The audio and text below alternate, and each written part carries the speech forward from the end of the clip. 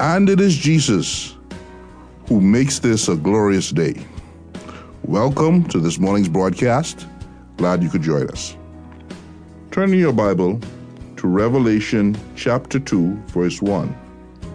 Today, from a sermon which Pastor Elliott originally presented to his church in Pennsylvania, we will see that the Lord Jesus Christ upholds the pastor teachers of local assemblies because they need his upholding. Dangers around them and pressures within them make this upholding very, very necessary. And now with his message for today is Pastor Robert Elliott. The second point in your outlines is that Christ upholds these human leaders. He holds these stars, these human leaders, in his righteous right hand of authority and strength. Jesus Christ upholds the pastor teachers that he raises up to be servant leaders within local churches.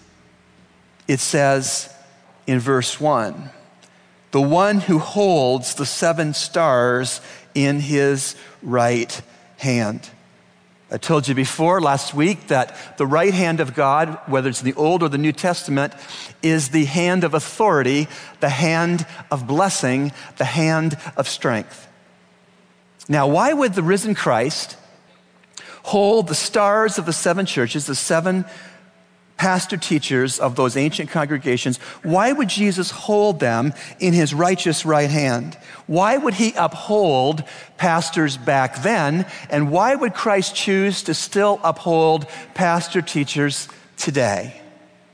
Because under shepherding God's flock is often turbulent, demanding, sorrowful, scary, weighty, and even overwhelming. Why would Christ uphold the stars or the human leaders, the pastor teachers, the messengers of local churches? Because under shepherding God's flock is constant. And under shepherding God's flock is never truly done. I think pastors usually pick hobbies that they can know when they are complete, because so much of our calling to be a pastor, you're never done. Christ is being formed in your own life constantly, and Christ, you pray, is being formed in all the lives of the people, the precious people of the flock over which you have spiritual oversight under Christ. So Christ upholds human leaders. He holds them in his right hand. Why? Because pastoring is constant and never truly done. Acts 20. Paul summoned the elders of an ancient church, the same ancient church of Ephesus. And this is what it says in Acts 20, 17-32. Listen for the constancy of pastoring and the fact that pastoring's task is never fully done until everybody's safe home in heaven. From Miletus he sent to Ephesus and called to him the elders of the church. And when they had come to him, he said to them, you yourselves know from the first day that I set foot in Asia how I was with you the whole time, serving the Lord with all humility, with tears, and with trials, which came upon me through the plots of the Jews. How I did not shrink from declaring to you anything that was profitable, and teaching you publicly and from house to house, solemnly testifying to both Jews and Greeks of repentance toward God and faith in our Lord Jesus Christ. And now, behold, bound by the Holy Spirit, I am on my way to Jerusalem, not knowing what will happen to me there, except that the Holy Spirit solemnly testifies to me in every city, saying that bonds and afflictions await me. But I do not consider my life of any account as dear to myself, so that I may finish my course and the ministry which I received from the Lord Jesus, to testify solemnly of the gospel of the grace of God. And now behold, I know that all of you, among whom I went about preaching the kingdom, will no longer see my face. You see, he knew he was going to Jerusalem, being led by the Holy Spirit, and imprisonment waited him there. Therefore I testify to you this day that I am innocent of the blood of all men, for I did not shrink from declaring to you the whole purpose of God. Be on guard for yourselves and for all the flock among which the Holy Spirit has made you overseers, to shepherd the church of God, which he purchased with his own blood. This table of remembrance, among other things, remembers that we as a local church have been purchased by Christ's own blood, so we are precious. We are to treat each other as precious. Pastor teachers are to treat you all as being precious. Carrying on with the text. I know that after my departure, savage wolves will come in among you, not sparing the flock, and from among your own selves men will arise, speaking perverse things to draw away the disciples after them. Therefore, be on the alert, remembering that night and day for a period of 3 years I did not cease to admonish each one with tears. And now I commend you to God and to the word of his grace, which is able to build you up and to give you the inheritance among all those who are sanctified. And so the verses end. Jesus Christ upholds spiritual leaders in local churches because spiritual leaders need to be upheld.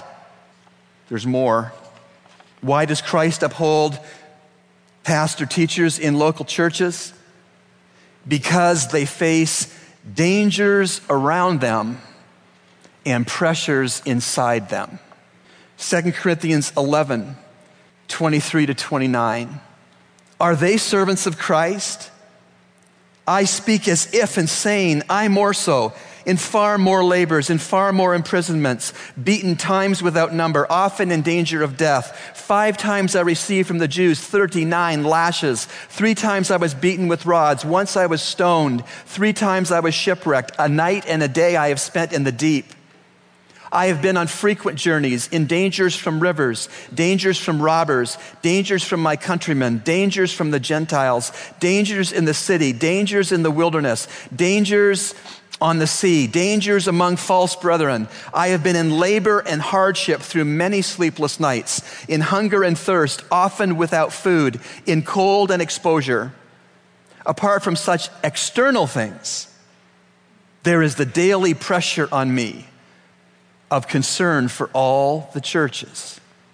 Who is weak without my being weak? Who is led into sin without my intense concern?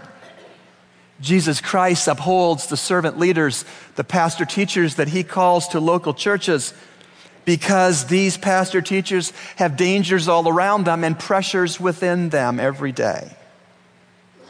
And if a pastor, elder, deacon is not upheld by Jesus Christ and properly by the members of local churches, we will quit or we will disqualify ourselves in sin. Jesus Christ, in grace and faithfulness, holds pastor, teachers, elders, deacons in his strong hand for protection. He upholds us, but he also, in his word, gives the flock of God in local assemblies like ours responsibilities to be a part of cooperating with his work of upholding pastors. In Hebrews 13:17, the church of God is commanded, obey your leaders and submit to them, for they keep watch over your souls as those who will give an account. Let them do this with joy and not with grief, for this would be unprofitable for you. The first thing that Jesus Christ calls you as a congregation to do with your pastors is to obey and submit to us as we're in alignment with the Word. The second passage I want to share for your consideration is 1 Timothy 5:17 to 20. The elders who rule well are to be considered worthy of double honor, especially those who work hard at preaching and teaching. For the scripture says, you shall not muzzle the ox while he is threshing, and the laborer is worthy of his wages. Do not receive an accusation against an elder except on the basis of 2 or 3 witnesses. Those who continue in sin rebuke in the presence of all, so that the rest also will be fearful of sinning. Thanks, Pastor Rob, for your message today. And now it's time for Youth Talk with Pastor Nicholas Rogers. Good morning. This is Pastor Nicholas here, and we are here on another edition of Youth Talk. I am the youth pastor here at Calvary Bible Church, and I am so glad that you are joining us this morning for this broadcast. This morning we want to continue on what we started last week and talking about the Christian life and how the Christian life is not just a sprint or just a one-time event, but the Christian life is a race that we run daily and we run for until the Lord calls us home.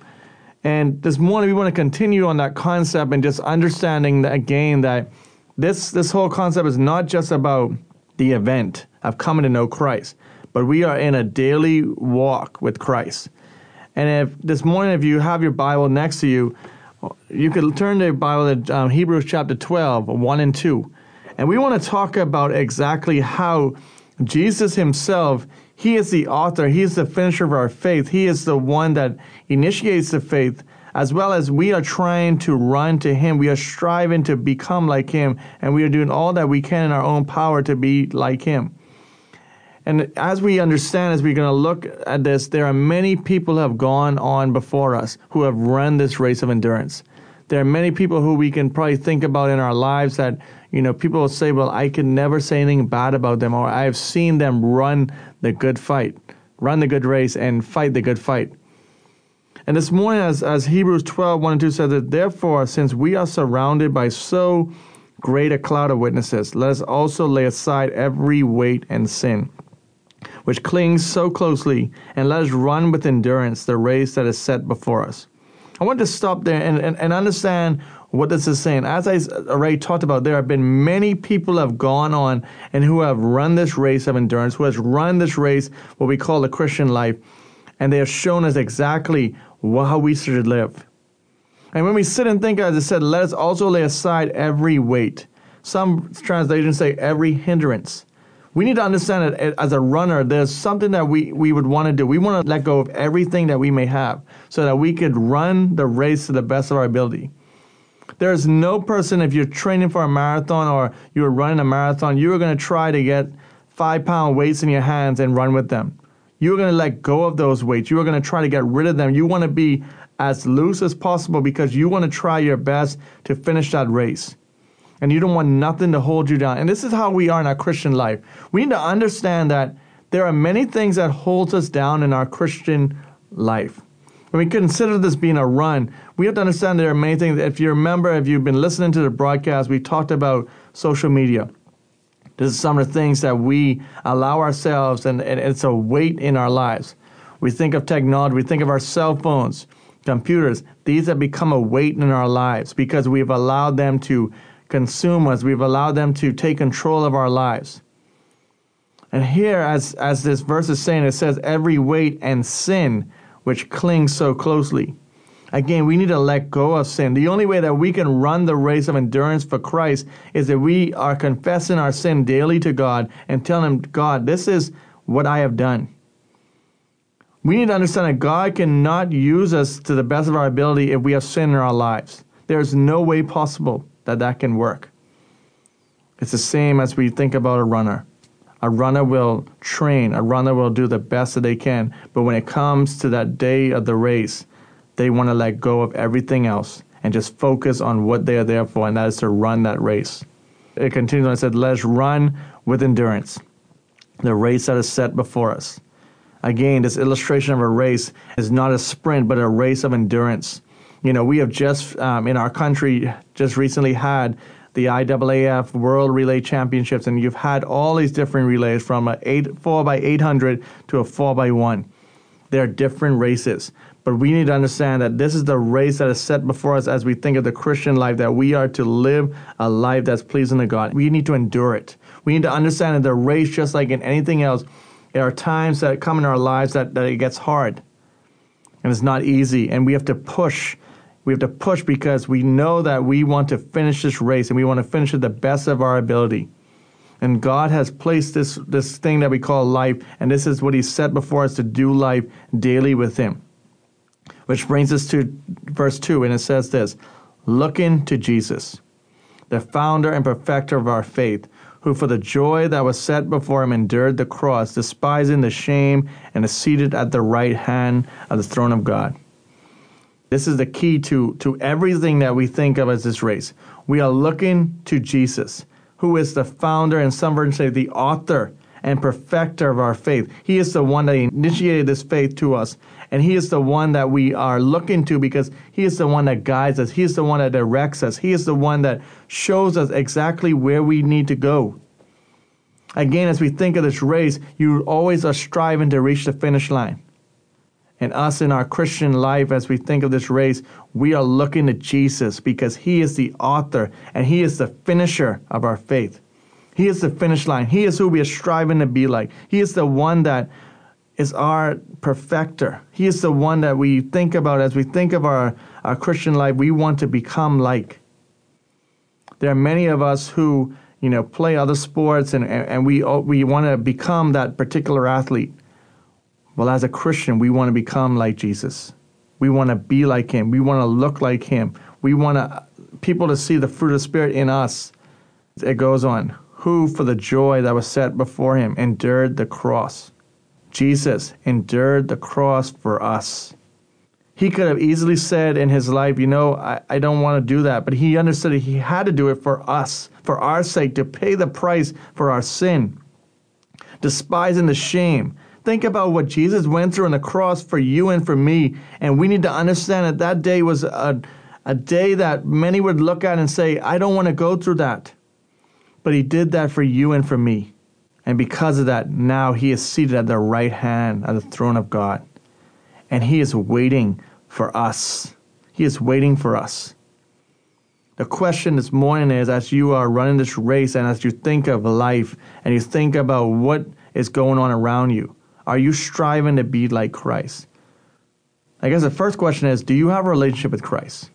Because if you don't have a relationship with Christ, you don't have the same hope that we do as born-again believers. Again, Jesus Christ came, endured the cross for us, for you and for me.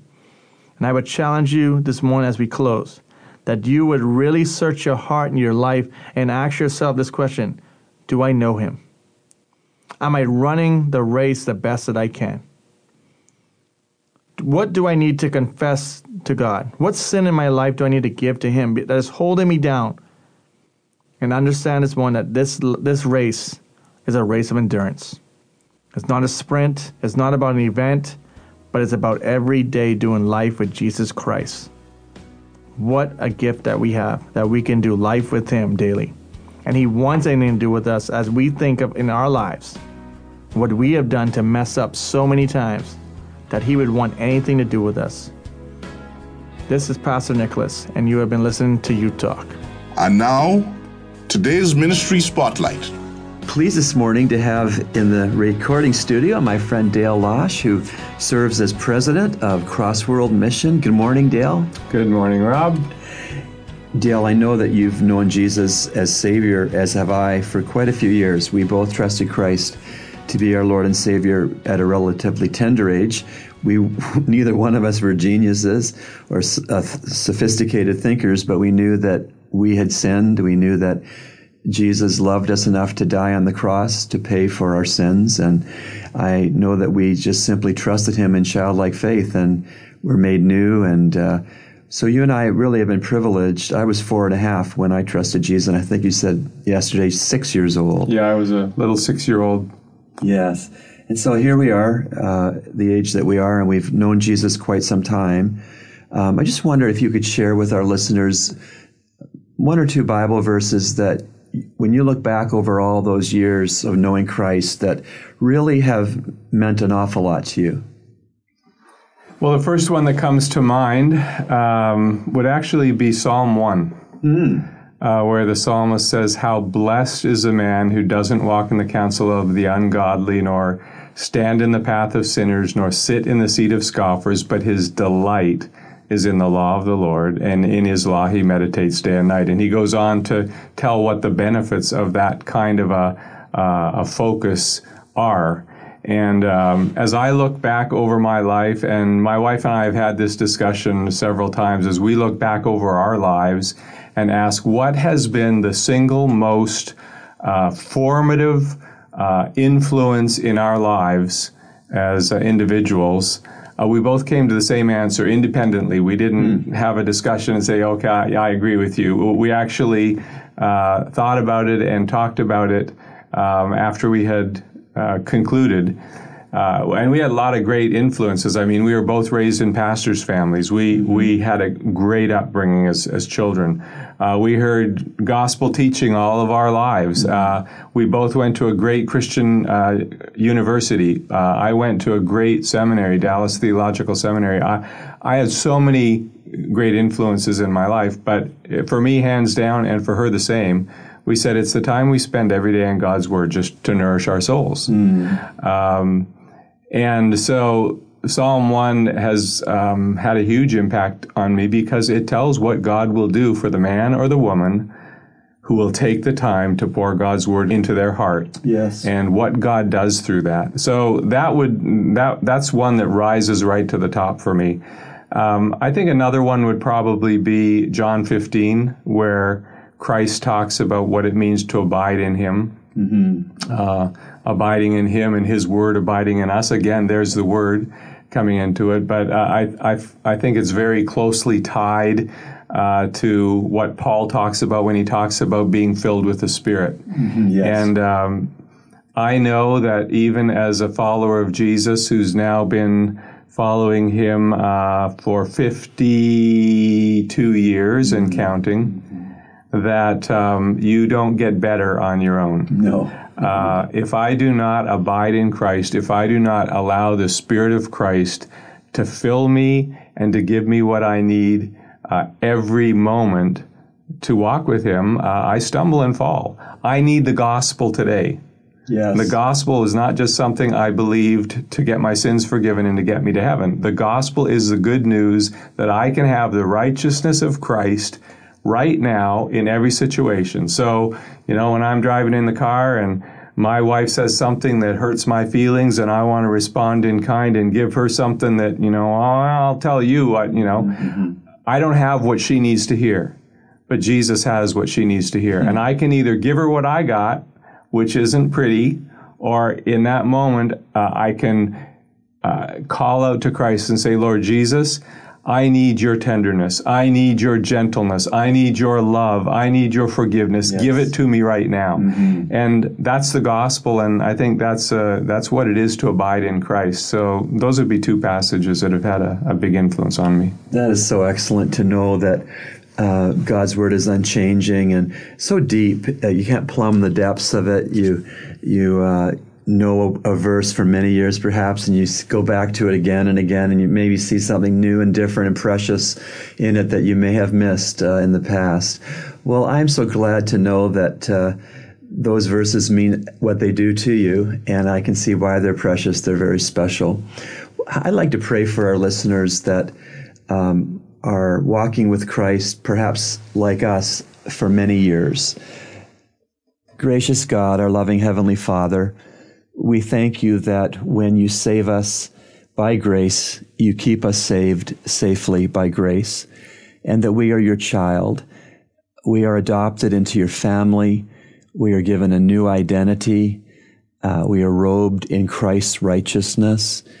We are not left as orphans. You give us, at the point of conversion, your Holy Spirit to live within us permanently, never to be evicted. Lord, we confess that sometimes due to our sin we grieve him, but we never can evict him. He is our engagement ring, that one day the marriage we have with Jesus will be fulfilled and finished. Thank you, Lord, for all of these wonderful realities. We pray, Lord, that our listeners would know the joy of your word each day, that they would open your Bible and spend time reading it, simply reading it, and letting its truth wash over them and feed their souls. Lord, we ask that all of us would not merely be readers of your word or hearers of your word merely, but Lord, help us to be doers of your word. May we know that you've given us your truth, really not to make us smarter. That's not enough. But you've given us your word to make us more like Jesus Christ, to chip off of each of us whatever doesn't look like Jesus. So thank you, Lord, for this opportunity with Dale Losh, my friend. Thank you for the medium of radio and for the opportunities we have to be invited into listeners' homes each week. and to really camp on the Scriptures, because our individual opinions aren't worth that much, but your word is priceless. So, Lord, help us to be Christians of the book, followers of Jesus who are rooted in the Bible. And we pray these things in Jesus' name and for Jesus' glory. Amen. You've been listening to Echoes of Calvary, a radio ministry of Calvary Bible Church, Nassau, Bahamas. Our morning worship services are at 8 a.m. and 11 a.m. in our sanctuary located on Collins Avenue. We encourage you to join us. Feel free to write us at eocradio@gmail.com. That's eocradio@gmail.com, or P.O. Box N1684, Nassau, Bahamas. And remember, everyone needs a Savior.